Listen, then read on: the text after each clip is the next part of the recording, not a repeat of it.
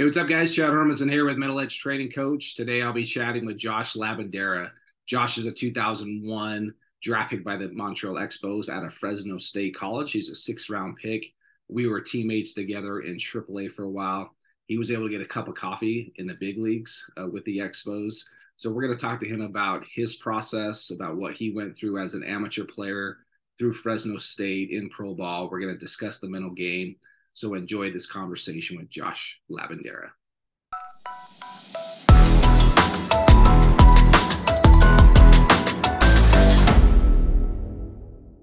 All right, Josh Labandera, what's up, dude? How are we doing?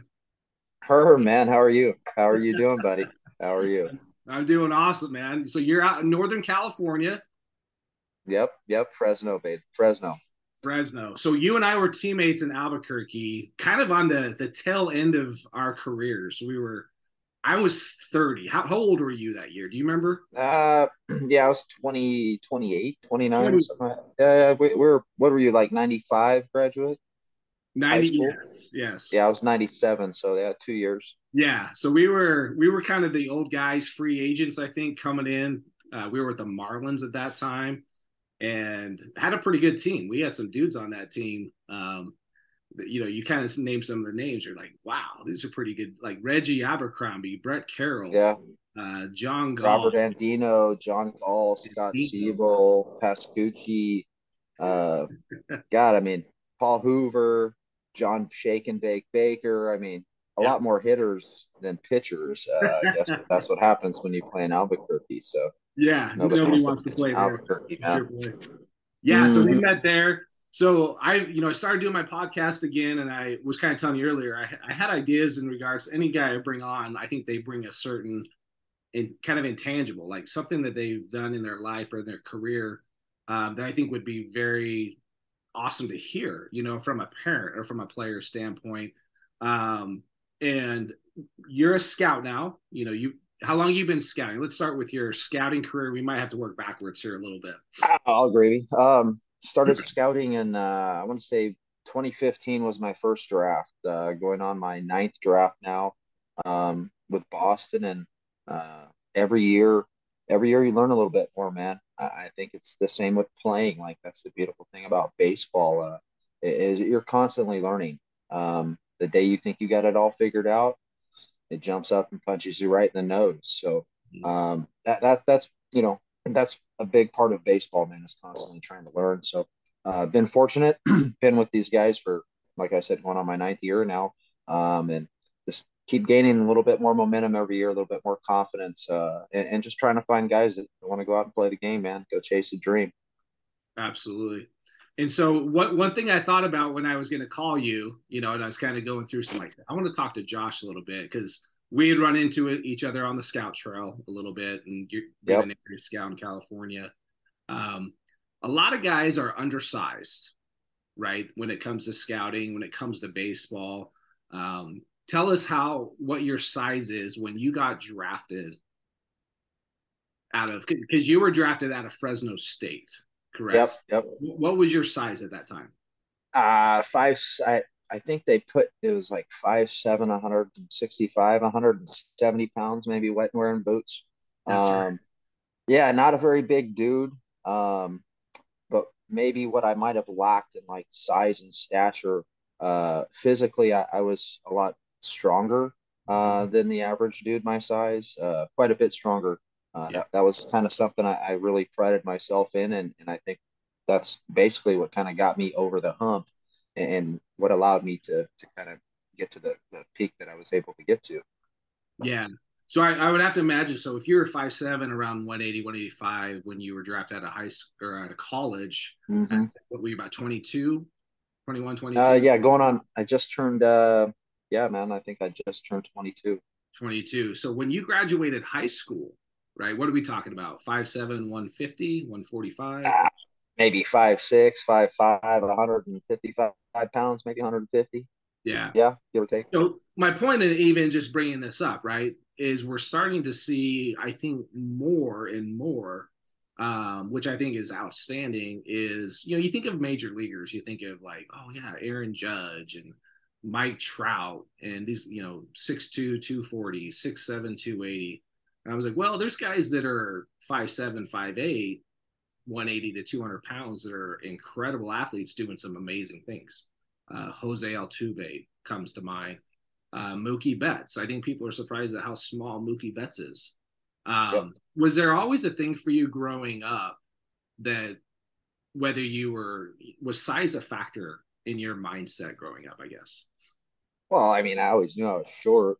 Um, when you're holding the little league sign for 10 years sitting in Indian style, you're the littlest guy on the team. But yeah, like I mean, I think there was a little bit of a stigma. I think most guys that were very bigger than me would say, "Oh, you got a little man's complex." Well, no, man, it's like I'm just as good as you. It's not that I have a complex; it's confidence. Like, I think it was more mindset of using that as motivation as opposed to a crutch. Oh, I'm too small. No, no, man, it's motivation. I'm going to prove a lot of people wrong.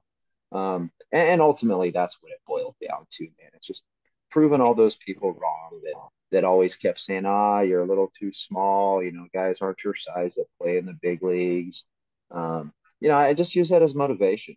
Mm-hmm. And I think that's what drove me all the time. So, yeah, size was a little bit of an issue per se, but it never really, from a mental aspect, affected me. Like I knew I was short. I knew I had to do things better and a little bit more efficient than maybe a guy bigger than me. Um, Mm-hmm. my swings had to be tighter. I didn't have that extra leverage or loft that I could miss hit a ball out. Like I had to get it all. So I actually think it allowed me to become a better, more cleaner, polished player in the long run. Mm-hmm. Yeah, I mean, I remember as a teammate, one thing that always like when you talk about the tools, right, of the game, right, you have a cannon, you have a hose. Like I don't know what scouts would give you, but I mean, we're talking like at least probably 65, 70 plus in my imagination. Any scouts ever tell you like, oh yeah, this is what I got on your arm? A guy named Keith Bellick. It was my like first big league camp, and I remember jogging off the field, and it's kind of random to see scouts at games, still at a big league game for that matter. And he just hollers at me. He's like, "Hey, number 64." So I went over, and he's like, "Hey, dude, I just got to tell you, man, like for a little dude, you got a big arm, buddy." And from that point on, like I always knew I had arm strength and everything, and that was one thing that guys would compliment me on. That when I play against and say, "Hey, man, that was a nice play in the 6 hole," or something like that. But that was just a tool that I knew that I could control in terms of strengthening it. Like that was a big routine, man. I played tons of long toss. It's just like anything else. If you want to run faster, you got to run more. If you want to throw harder, you need to throw more, and you need to throw the right way per se. So yeah, man, like that was one of my better tools, no doubt. My Yeah. arm. Yeah, and I thought I mean, you obviously made it to the big league, so you had the tools to get there and perform and do those things. And so, when I'm curious more about like kind of your amateur, how would you describe yourself as a player? Because you ended up did you start at Fresno State right out of college? I've been my like I'm kind of like one of those rare kind of guys. Back in the day, we would see more of them then than we do nowadays. But I was actually a junior college product. I went to College Sequoias in Visalia for 2 years out of high school. I was just I got on the back then when we were in high school, they didn't have PBR, they didn't have PG, they didn't have a lot of these. Not to say that I would have been at those events, but they didn't really offer those type of events.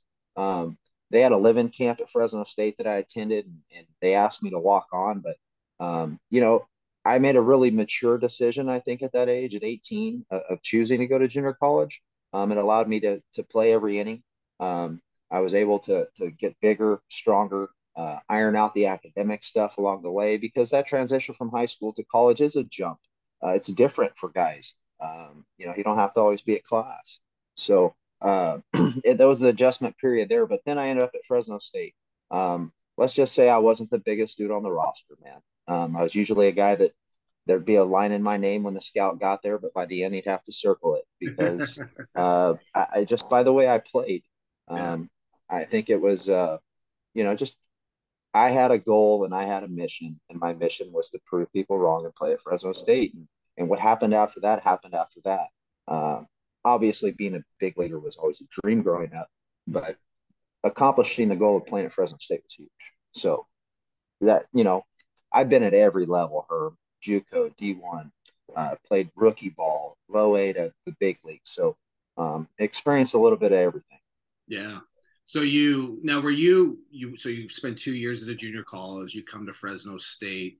Now you're a middle infielder, right? Yeah. Playing short. You're probably a utility guy as well. You can play Uh, anywhere. What position were you mainly playing at Fresno State? I was a shortstop. um, you know, junior college ball, like I came in originally, I started the season in right field. Ironic enough, I'm out there in right like the first 10 games. And then we had some issues at shortstop, and coach moved me in there and never looked back. That's where I eventually stayed throughout. Then in my career, like till my last year, is where I played shortstop, pretty much every season. Um, but as a player, like I said, man, I didn't really get into, I was a good all around player fundamentally. I didn't have a lot of power. I could hit the gaps, but I could run a little bit. I could always defend. The power started showing up at Fresno State. I ended up hitting 15 home runs my senior year. I would attribute a lot of that to the ballpark I played, and the ball went pretty good. But I displayed some opposite field power that was in there, but I finally got to it. I started understanding how to hit, how to learn how to let the ball travel, and use the power that you have the other way. It's not only pull side. So it just opened up a lot more doors for me at Fresno State. I was able to kind of tap in a little bit of power, which, got some scouts thinking maybe, hey, I could be a nice little utility player in the big leagues. And if I would have got there, if I would have been able to stay there, I think that would have been kind of like ideal role for me, like a Sure. Jamie Carroll, Yeah, like I play all over the place. absolutely. And that was kind of a guy that I really looked up to Jamie Carroll when I first signed with Montreal. But when I was drafted by them, he was just a kind of a guy gutting it out in AAA, and he got his opportunity, and he spent a lot of time in the big leagues. And that's all I think you can ask for as a player is that opportunity to get to the big leagues, and you kind of hold your own fate in your own hands, man. I Yeah. really feel that if you're given the opportunity, some can say they don't get that big opportunity, 200, 300 at bats. But, if you can put your feet in the box and take some swings, hey, man, what else can you say? Yeah. Well, I mean, you get to check that box off that you played. You got some at bats, and so you get drafted as a senior sign right out Mm-hmm. of Fresno. So I'm sure a lot of people recognize that you don't have a lot of leverage, right, as a senior. Like it's either you sign or go. What was that draft experience like for you? It was it was completely unexpected, to be honest. Like I knew leading into the year that I would have a chance to go, and then as the season progressed, I was having a really good season. And leading up into the draft, I mean, I met with multiple clubs and filled out questionnaire after questionnaire and went to a couple workouts, and all of a sudden my name gets called by the last team I ever expected. I didn't even talk to the area guy at the time. And Cheese, John Hughes. He was the Expos guy at the time, and he was a longtime Marlin scout. He's now does some stuff with the A's up in NorCal. But he called me and said, "Hey, we took you in the sixth round, and I'd like to come sign you." And I said, "That's great." Uh, he got to the house, and it, I don't think he was expecting me to kind of like push back on the initial offer, given that I was a senior. But Mm-hmm. I was pretty adamant about saying, "No, I just want fair money for the round." And, you know, that ended up turning into about a 4 hour process of negotiation and me being a senior. So he was kind of pissed, let's just say it. But you know what? I was able to scratch out another, 10, $15,000. And, you're not getting rich by no means, but that's just a nice little extra bonus. And it was a nice way to start the career off. But the process it was fun. Don't get me wrong, but you just don't know what's going to happen, man. You don't know who's going to pull your magnet or who's going to be saying your name across the wire. So Yeah. it was it was a lot of fun, man. Well, you went in the sixth round, right? And so, Completely unexpected, man. and when Like you, I honestly thought I was going to go on day three, like you said, being a senior. yeah, Um, but Montreal jumped up, and the cross checker that actually said, "Hey, let's take the little shit." He said, "Let's take the little shit from Fresno State." He tells me that's exactly. Scott Golby's like, "Yeah, let's take the little shit from Fresno State." And sure enough, lucked out and was one of the guys that got to the big leagues out of that draft. Yeah, that's awesome. Yeah, because I mean, in my experience with the senior sign, it was just okay. We're gonna give them anywhere from $1,000 to $3,000, and it's take it or leave it type Yeah, thing. And it's almost like make sure that they'll take it before we do draft them exactly. here, right? Probably like you ruined it for everybody, right? Oh no, dude. I didn't You ruin lost it for 20, nobody, 30 man. grand as a senior. I did get 30. It was great. I got 30 There you grand. I go. thought I was the richest dude in Porterville at the day Yeah, on that day. I was like, I oh my love it. God. Yeah, But now things have definitely changed, man. Like you're not pulling a magnet unless you know pretty much a fact that you're going to sign that guy. And yeah, the senior game has changed. I mean, we got seniors getting 100 grand these days, dude. So hey, man, it is what it is. Like these yeah. dudes are going to get it. Go out and play, and you, like I said, you're not going to make your money in your bonus. You're going to make your money when you get to the big leagues and you're able Yeah, to stay there. absolutely. That's awesome. So you get drafted by Fresno State. Did you start at like a short season level? Yeah, wild enough. I wait my whole life. I finally get drafted. Uh, we're playing in Pittsfield, Massachusetts. It's like the sixth inning, and ground ball to short, bobble it, shuffle to the bag, look up, guy's right on top of me. I throw, he hits my leg, break my leg. So three ABs in, broken leg, done for the season. So it was like hang out or come home. And originally it was like I'm gonna hang out. And then nah, dude. That would have been miserable to sit there and watch those guys play for 50, 60 games and not be able to participate. So I ended up coming home and just kind of regroup and get geared up for the next spring training to go in and make a club. Mm-hmm. Um, didn't have an opportunity to kind of show what I was capable of doing in short season. So, you kind of start. I don't know if other guys felt like pressure at spring training, but I always felt pressure at spring training, regardless of what they say or where you might be slated to go. I always knew that, man, you got to keep you got to you got to keep an eye on over your shoulder all the time because you never know what can happen. So, but I just wanted to go into spring and do well and make a club and hopefully put myself in a position to progress through. And luckily, the next year, my first spring training, massive trade happens. We trade two shortstops away, and boom, it moves me right into a position to just perform and I'll progress. So, Okay. yeah, man, it worked out pretty good. That's awesome. So that man, that's crazy. I didn't know that. A couple games in and you broke your leg and the debut Yeah, is 6 innings, man, boom, done. man, Calling that's home, hey, incredible. great game, but yeah, dude, you're on the. I'm walking out on crutches, so Yeah. broken bone, and that's how I started my career right there. 1 for 3 and a broken leg. Wow. That's crazy. So you do your whole rehab process, you get ready, now you're back to spring training. Now you're Yep. competing for that job. And yeah, I'd agree. It's kind of um you're battling for a place. You're Yeah. battling for a roster spot, and obviously, depending on where I mean, you're a 6 round pick, not the first round pick, where that guy's pretty much guaranteed a spot somewhere. You're battling and grinding it out, if you will. Yeah. Where did you end up your first season, your first full season then? First full season, I got the privilege of going to Clinton, Iowa. So let's just say all the horror stories you hear are 100% true. It was a tough place to play first year out, not going to lie.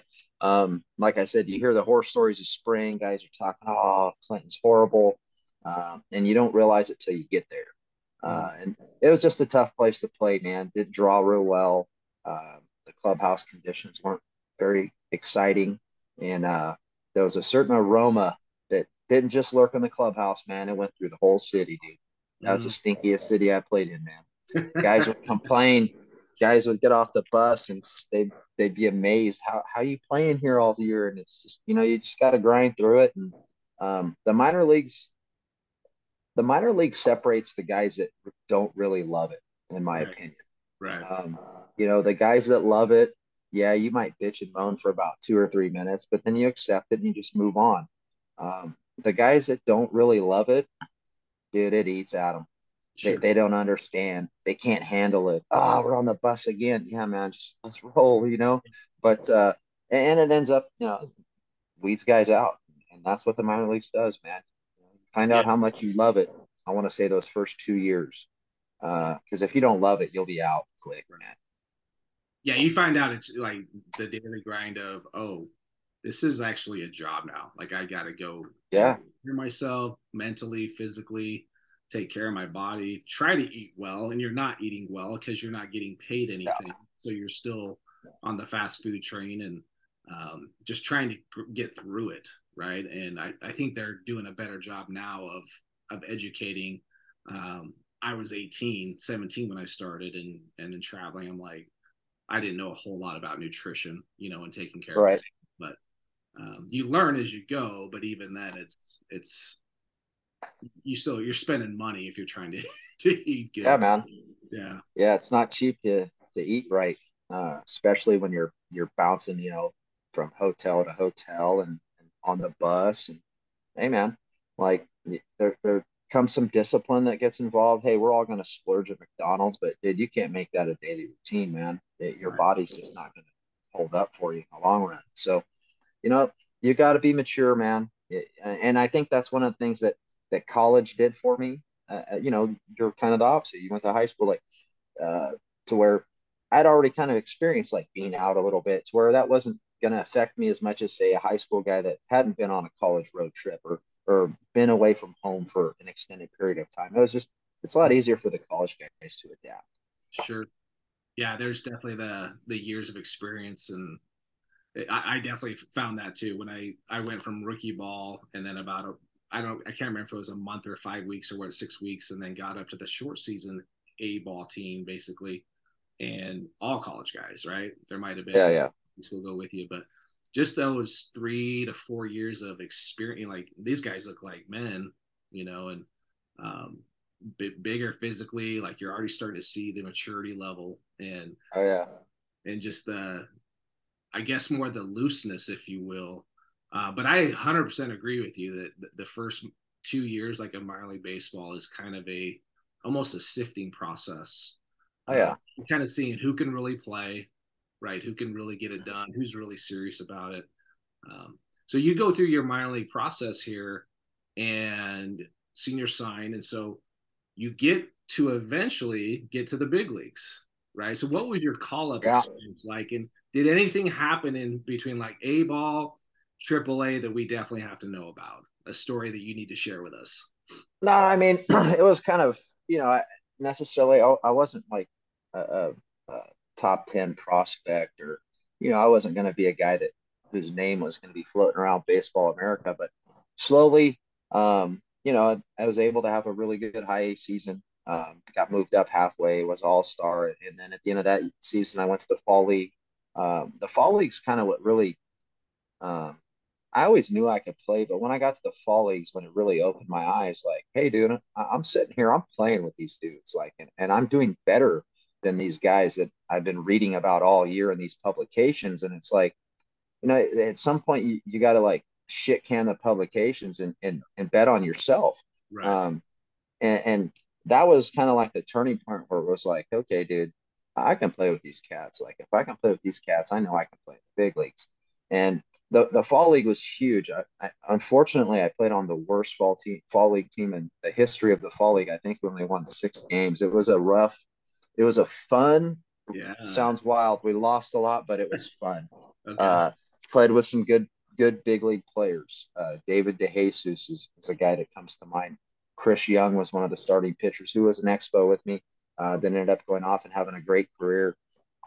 But David DeJesus was kind of like the guy when he showed up. I think he just got back from the big leagues, and and he was like a guy when you watch him do things, you're like, dude, this guy's different. This guy's Mm. like above the elite already. Like the fall league's like the prospect league. Typically it's some of your better prospects from Double A and up, and when you're doing it out there, like you can do it at the big boy level. There's no doubt. And I mean, you look at the statistics: 87% of kids that play in the fall league play in the big league. So just being in that league alone was kind of an honor. And that ended up putting me on the roster and went to my first big league camp the next year. And Um, Now I spent the year in Double A, and that was a rough year, man. Just not just mentally. Mentally it wasn't as bad as physically. Physically, I was just beat up, man. My body, it kind of started getting a little worn down. My arm was giving out on me. And finished the season. I actually came home. Like I didn't get called up at the end. I'd come home and I was gonna go back to the fall league for a second stint. And all of a sudden, like my phone rang, and it was like, dude, it was like the most random thing ever. It's like it's been a week since I picked up a baseball or bat. Mm-hmm. Season's been over. I'm sitting at my buddy's house. We're gonna barbecue, and my phone rings. It's our farm director, and he's like, "Hey, what are you doing?" And I'm like, "Dude, I'm just kind of like hanging out, man.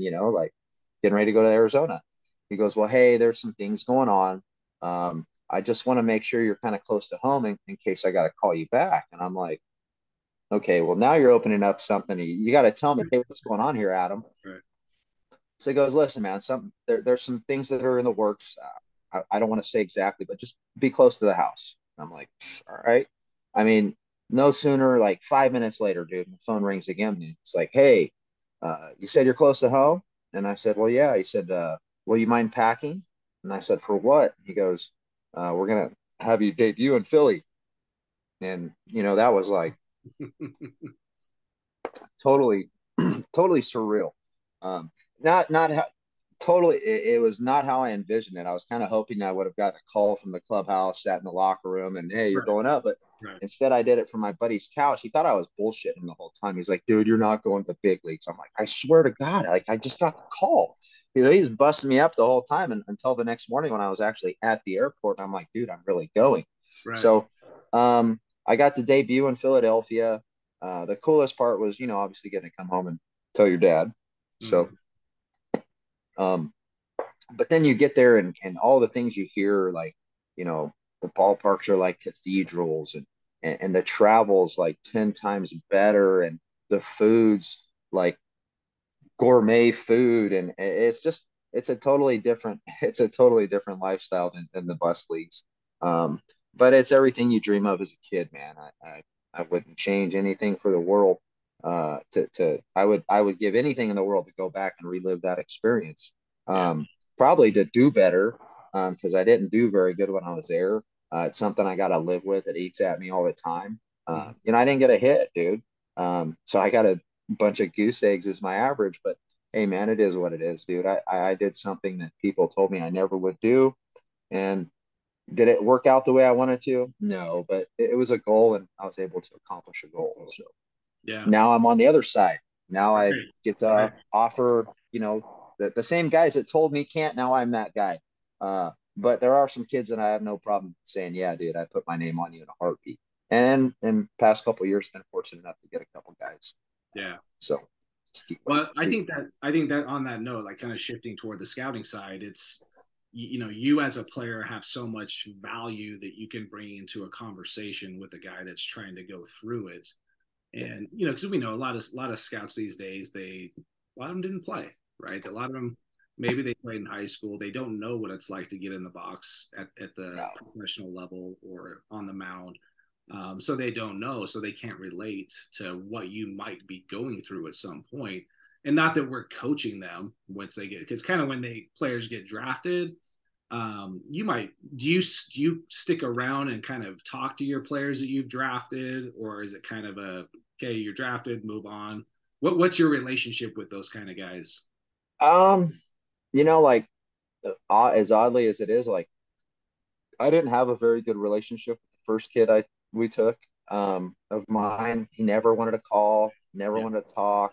I try to keep a relationship with him, Right. because maybe something pops up and we let him go, and now maybe I have a connection with another organization, and maybe we can help him out, get him a job elsewhere. But I like to talk to guys, see how they're going, good and bad. I call them when they're struggling. I call them when they're doing well.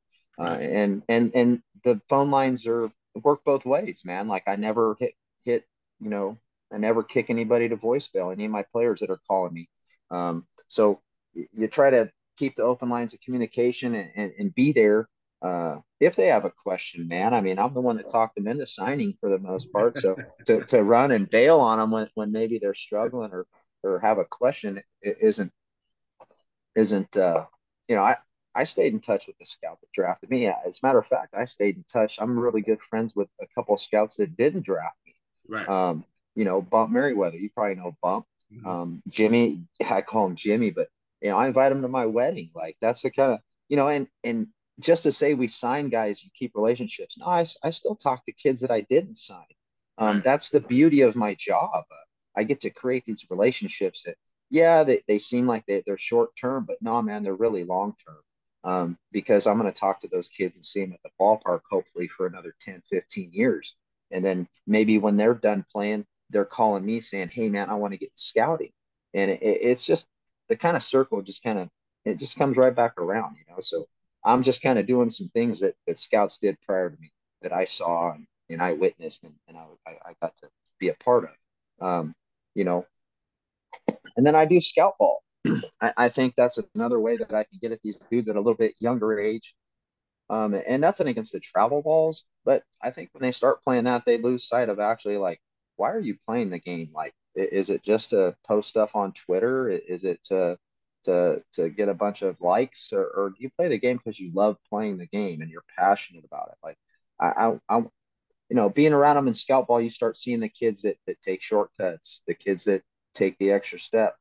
So it allows me to evaluate them a little bit more effectively.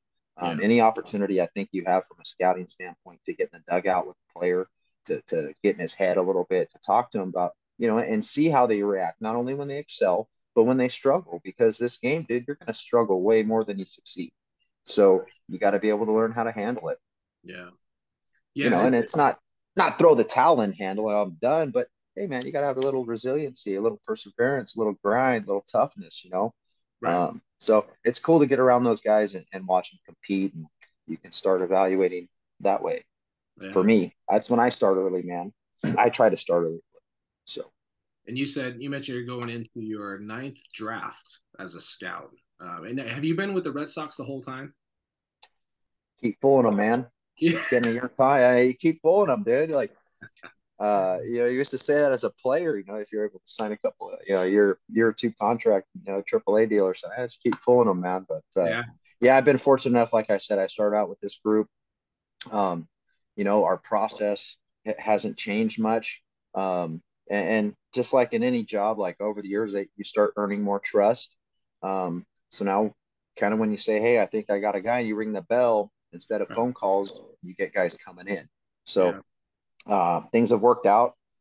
You know, I can't ask for a better setup, man. These guys have been great to me, especially allowing me to run the scout ball and scout through different avenues than just sitting behind the screen. Yeah, no, absolutely. Yeah, and definitely when your first few years, you're trying to figure it out. You're learning how to write reports. You're learning how to.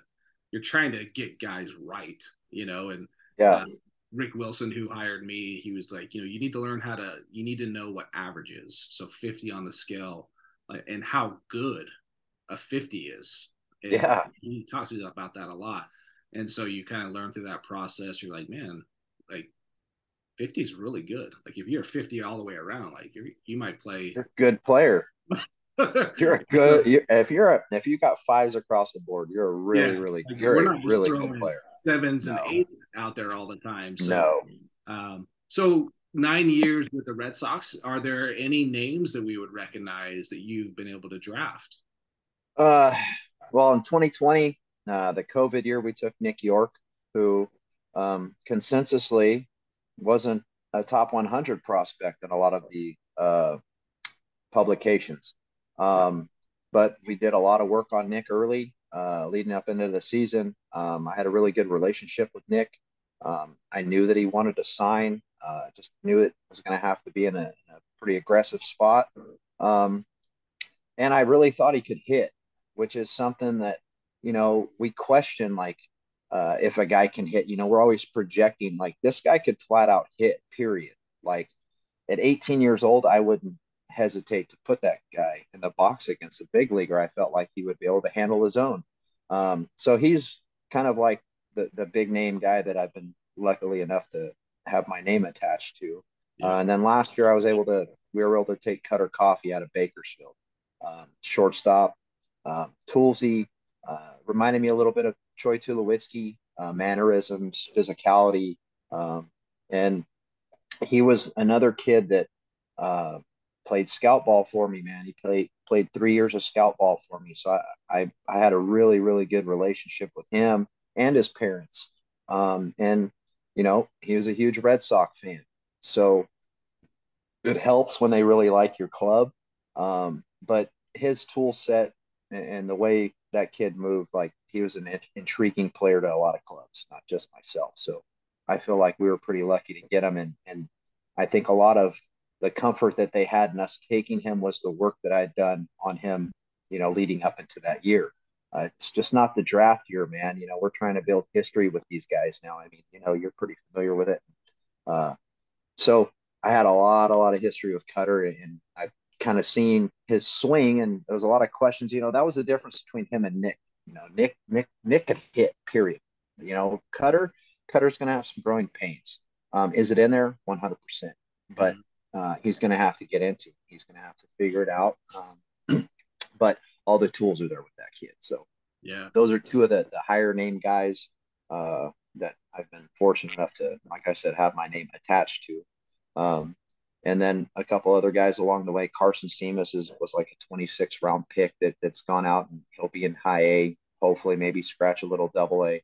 BJ Vela was another later round guy. Hopefully, he gets a chance. But Nick and Cutter are probably two of the more famous names that, like I said, now I've been involved in. So Yeah, it's interesting too because I think from the outside looking in with area scouts, like you kind of, at least in my opinion and my experiences, you have something to say right on a player. You've written your report. You've tried to get the grades as best as you can. You get all the makeup, instincts, all those type of things. But it also only carries so much weight, yeah, right? Especially when you first start. And that's why you have your cross checker, your national guy, your all these other guys to come in and everyone gets to form their opinion. And at the end of the day, we try to figure them out, get them in the right spot, right? And so yep. that's kind of the fun process of it is learning everyone's opinion and then hearing from a guy that is covering on the national scene, like how does this guy match up with Right. the guy down in Texas or in Florida? Um, it's kind of fascinating that whole I process. think that's probably one of the biggest things that from my early scouting that I really started to understand every year was like, look, man, we're gonna see this area. Like this area is our United States. So when we think a kid's a second rounder, when you start matching up against the kid in Florida, the kid in Virginia, the kid in Connecticut, like you you have to be a little bit more realistic and dude, you got to be honest sometimes. Like that's like one of my favorite things about going to our workouts is like, if I have a guy there, that's awesome, but I want to see what everybody else has because then I can compare him to my guy and say, hey, dude, for example, Mikey Romero last I Mm-hmm. went to the workout and listen, man, I love Cutter Coffee, but Mikey took a, an awesome batting practice, dude. Like he was whistling balls all over the yard. And dude, at some point you just gotta say, hey man, you know what, dude? If it boiled down to it, I'd probably take this guy over my guy. And dude, and if you want your organization to be successful, you have to be able to do that and be able to separate and lose that attachment of, oh, I love this dude so much that I'm blinded by what's going on the outsides because I have this emotional relationship with this dude in terms of, I've gotten to know him and, you know, you really want He's that guy. my guy, right? Yeah, it's my guy, but you got to look at the whole scene sometimes and say, you know what, dude, hey man, I like him in this aspect, but this guy over here does a little bit more things that are going to help us maybe or provide a little bit more value to the organization. Maybe if we got to move him down the road or something like that. So uh, you just got to be honest, man, and you stick to your guns, but you got to know which dudes that you're gonna make a move for, and then hey, some guys that they just don't fit your club, man. You turn them in and you put them in a spot where they might go, but they're probably not a guy you're gonna mess a whole lot with, uh, unless it gets later on down if he's still there. So just Yeah. trying to know like how you draft, like you know know what you like, and then know what your club likes. you Right. know, and if they can mesh, you find that guy that meshes, man, you can make a run with them. But if the club really likes him and the area guy is just kind of so, it makes it hard to make that push on the dude, you know? Yeah, absolutely. Yeah, I actually had the pleasure of meeting Mikey Romero. I went out to the area codes when it was in Uh-huh. Georgia, taking my son Oh out there. yeah. Just did an episode with Tyler Whitaker, and Mm-hmm. we got a call from Jim Jinks with MLB, and he was doing a lot of the video for MLB Network and that organization, and invite us to dinner. And it was Romero was also there, Mikey and his Cool. parents. I knew nothing about them, the family. That they have all these daughters that are just stud softball Stud athletes. players. Yeah. Yeah, I'm just like, wow, this is impressive. But I was really impressed with the kid, just in my Mm-hmm. short experience with him. And yeah, I would expect big things out of that kid. And seems like the spotlight for him is going to be no problem. It's just Yeah, he's been he's there. a good kid, very well rounded, grounded, good worker, comes from a good family, like, you know, athletic family. So there's good competition amongst them, you know, like that creates competitiveness between the siblings, you know, that, and in a good way, in my opinion, because they're always trying to strive to be the better one. Mm-hmm. So Mikey was another one that maybe consensusly people didn't think should be a first rounder, but you know what? We felt like he was, and that's Yep. the beauty of the draft, man. Like, you know, if Baseball America, I don't. Last time I checked, Baseball America and PG, they don't pick in the draft, so it's easy for them sometimes to rank guys in certain spots. But no, man, that's the beauty of what we do. Yeah, love it. Love it. So as we wrap up here, so if you had any advice for, say, that high school kid, he's coming in as a freshman or sophomore at the high school level, still growing, still doing these things on the mental side of the game, like what would you say to a kid at, say, 14 to 16 on the mental side? On the mental side, start trying to understand why you're doing things. Like, why are we doing this drill? What is this drill? Try to start understanding from a mental, the mental side of what you're doing. Like, why are you doing it? Grasping the understanding of what the purpose is. It's just going to allow you, in my opinion, to be more open and be able to adapt maybe to a different environment or adapt to different kind of coaching or understand what you're being coached. There's nothing worse than being in the box and somebody's trying to tell you something you don't understand it, but you Mm, start doing the drills. Oh, okay, I start seeing what you're talking about. But just mentally, like mentally, be positive. I think positivity, staying on the positive note all the time, understanding how hard baseball is, and understanding like, dude, getting a hit sometimes isn't like the ultimate goal, right? Like, be happy with hitting a hard line drive somewhere and the guy catches it. Like, you know, you got to stay upbeat and mental and stay out of the publications, man. Put your nose down and grind. That's all I would say. Put your nose down and grind. Everything comes out in the wash. Like, yeah, yeah, today so and so might be ranked number one, but I'm gonna outwork him for the next 6 months, and he won't be ranked number one after that. You know, it's just constantly challenging yourself, man. Not just physically, but mentally. yeah, Um, Staying positive and thinking about what is ahead of you. Uh, with all the work you're putting in, like understand like there's a light at the end of the tunnel, man. Just keep your head down and grind. I guess that's all I can say on that side. Like, you know, but staying positive. This game beats you up all the time, man. You're gonna fail 70% of the time, and you're considered great. So, uh, you know, gotta have some thick skin, dude. that's the truth. Absolutely. Well, Josh, this has been incredible, man. I really enjoyed our time together when we played. I look back at that experience because I was 30, and it was kind of weird. Like I felt like I experienced so many things in the game, a lot of failure, right? I was kind of my last time I was in the big leagues. I think I was about 26, so I'm like 4 years removed from even sniffing the big leagues. And it was like I got to the point where, like, dude, I'm just gonna have fun, Yeah, meaning like I put so much pressure on myself to go succeed, to get back to the big leagues. Now I've gone through injuries, surgeries, yeah, and I have kids now. I know my career is kind of winding down. I can kind of feel it. And sure enough, like that was the last year. But I remember how much we had a really good team. But I remember how much fun it was to come to the ballpark, and we had all these dudes that were we had a lot of big leaguers on that team. Yeah. And then a lot of prospects that were coming up, like the Andinos and Reggie Abercrombies and Brett Carrolls and all those guys. And it was just fun, right? It was just fun to go to the park. I remember I actually started off so well there that I was kind of a DH, played a little bit of outfield. I could hardly even throw still.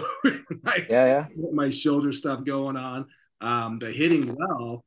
And I remember, I think we were in Iowa, and it was like, I don't know, the first 2 weeks of the season. And I think I was hitting like 400.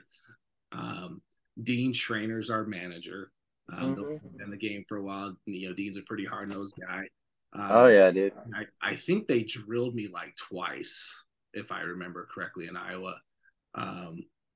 And nobody retaliated, which I didn't expect anybody to retaliate or anything like that.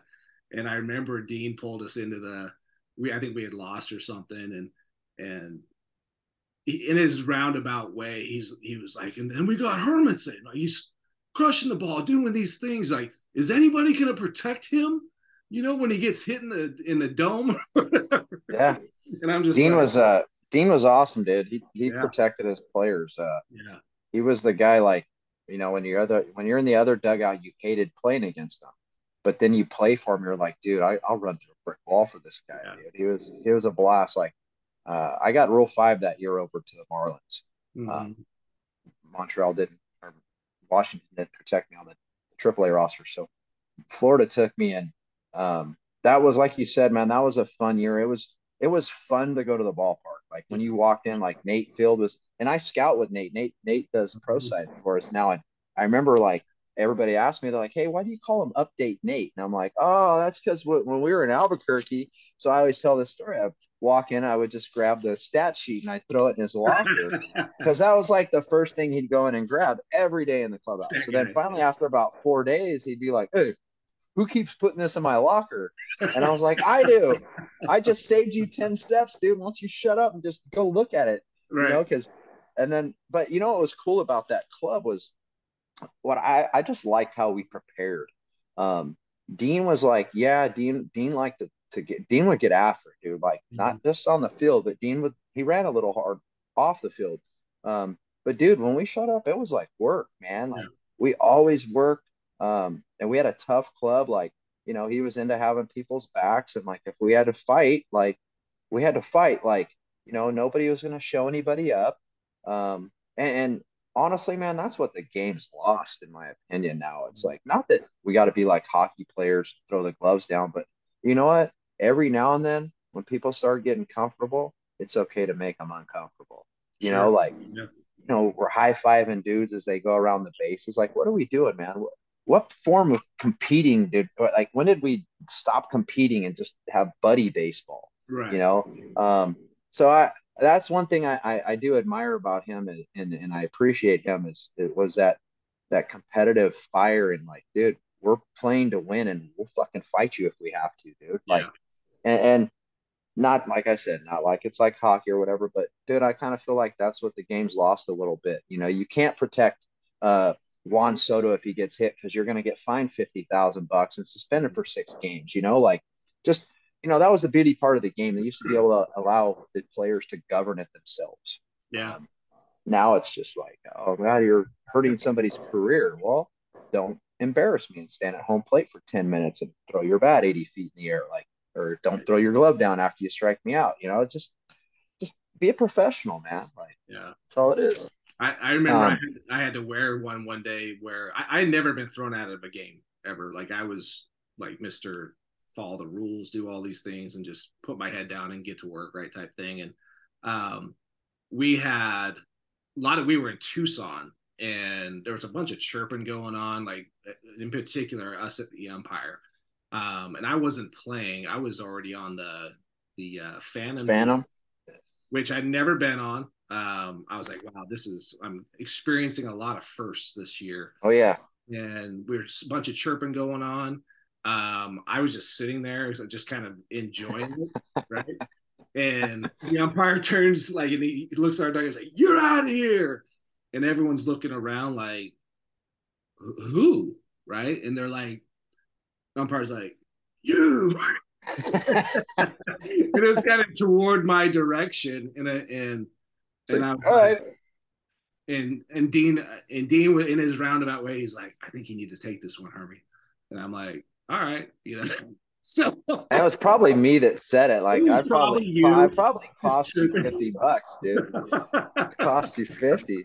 Uh, But yeah, so nah, I got thrown out and kind of had that. If you're ever played in Tucson, that little yeah, walk of shame, and then yeah, because around you got me. to go back behind the Tucson was behind. You went back through Yeah, the duck behind home plate, right? I don't play. Yeah, yeah. So I I, hated that ballpark. That yeah, ballpark sucked. it kind of sucked, but And we were that was the same year, right? Yeah, because it rained.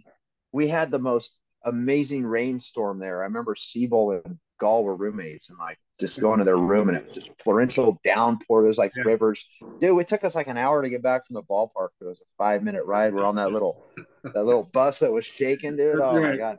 Yeah, That yeah, that's you said the Phantom DL, like, oh my God, is that like that right there alone?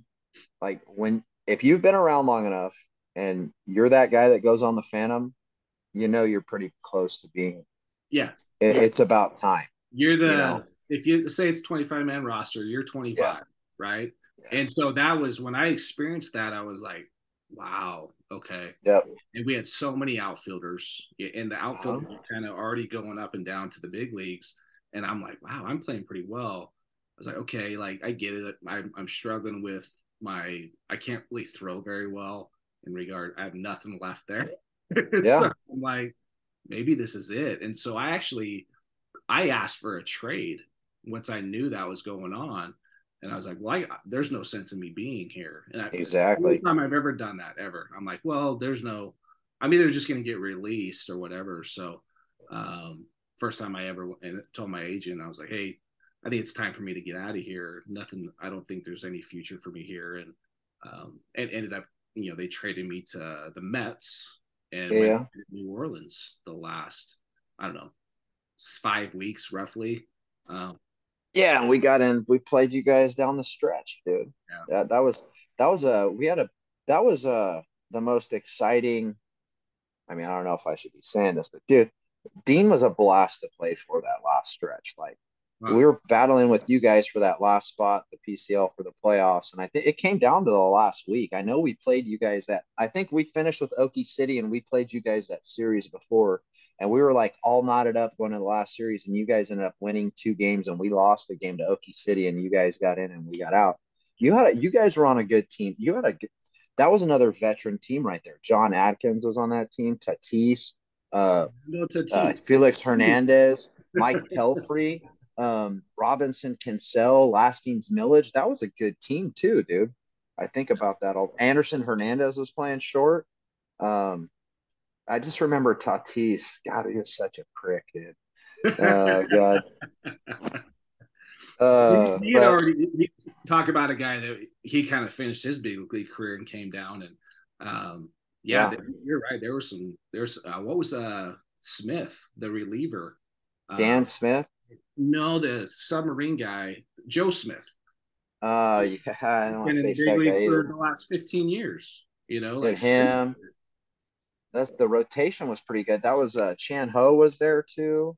Yeah, Um, it was fun. yeah, It was interesting, but yeah, that was my last year. That last year, I went to the spring training and then went to the Angels. Got released right away out of there. But so really, kind of my last year I played. But it was an enjoyable year, right? And got to meet a lot of guys that um, kind of was. They played maybe 1 year after that too. They were yep, we yep. had that team, and um, but that's what I miss. I miss all that stuff. Yeah, like the first 4 or 5 years, like out of it, were man, I'll say it, dude. They were hard. Like Yeah. just you kind of feel lost come March. You're used to like being at spring training. Like, what am I doing on my couch? Or why am I standing? Why am I selling beer at this little bar when I should be playing somewhere? And then you watch it on TV, and it just you got to step away from it for a minute. Once you get out, like it's finally out of my system now, man. Like there's no desire to jump in the cage and take BP or hey, hit me a couple grounders. Nah, dude, those days are done, I'm just man. gonna hurt myself, right? But going back to what you said, man, I that team in particular, we had a really cool clubhouse, a lot of pluck. Just it was a neat clubhouse because there was some youth, but there was like a lot of veteran presence. Yeah. The younger guys in Carroll and God, Paul Mildren, Baroni. We had a bunch of younger arms come through there that eventually were big leaguers. It was just a fun group, man. And that's like you said, dude, you miss the camaraderie, you miss the jokes in the clubhouse, like Mhm. Dean Trainer lining up shots for us to before the game, dude. Like, I mean, like, we're really gonna take a shot? Yeah, Yeah. let's go. Bam, we win, and the next night it's like we're doing it again, like let's keep the win streak alive. So uh those are the best parts, like, the bus rides, the shit that happens on the bus. The clubhouse, obviously, everybody's got the little pranks and the card games. The camaraderie is definitely something that you miss. But being on this side now, it's like it's kind of the same, but with the scouting department, but it's not because we all live in different states. You only meet once every now and then, but you're still part of the team, I guess, So it still feels a sense of camaraderie per se. Um, but yeah, man, nothing. That's the best job in baseball, dude, is playing, hands down. Like I think the second best job is being a scout, and the third is probably a coach. Two and three could always flop just given the person, but I don't think anybody will disagree with me. Like the best job in baseball is being a player. So, and that's the Absolutely. job you want to have the whole time. As long as you can, right? Till they tear it Yeah, off. dude. Till they tap you on the shoulder and tell you it's time to go, man. You just keep fooling them, dude. Keep fooling them. But no, man, baseball's taken me as yourself, dude. It's taken you coast to coast. It's taken you to different countries.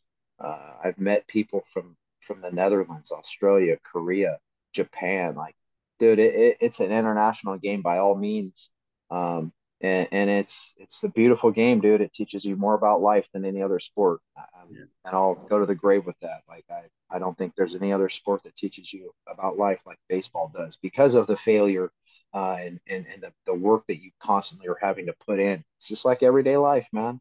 And you're going to win some battles, you're going to lose some battles, but you got to wake up in the morning and go back to work every day, dude. Put that hard hat on and go to work, baby. That's right, man.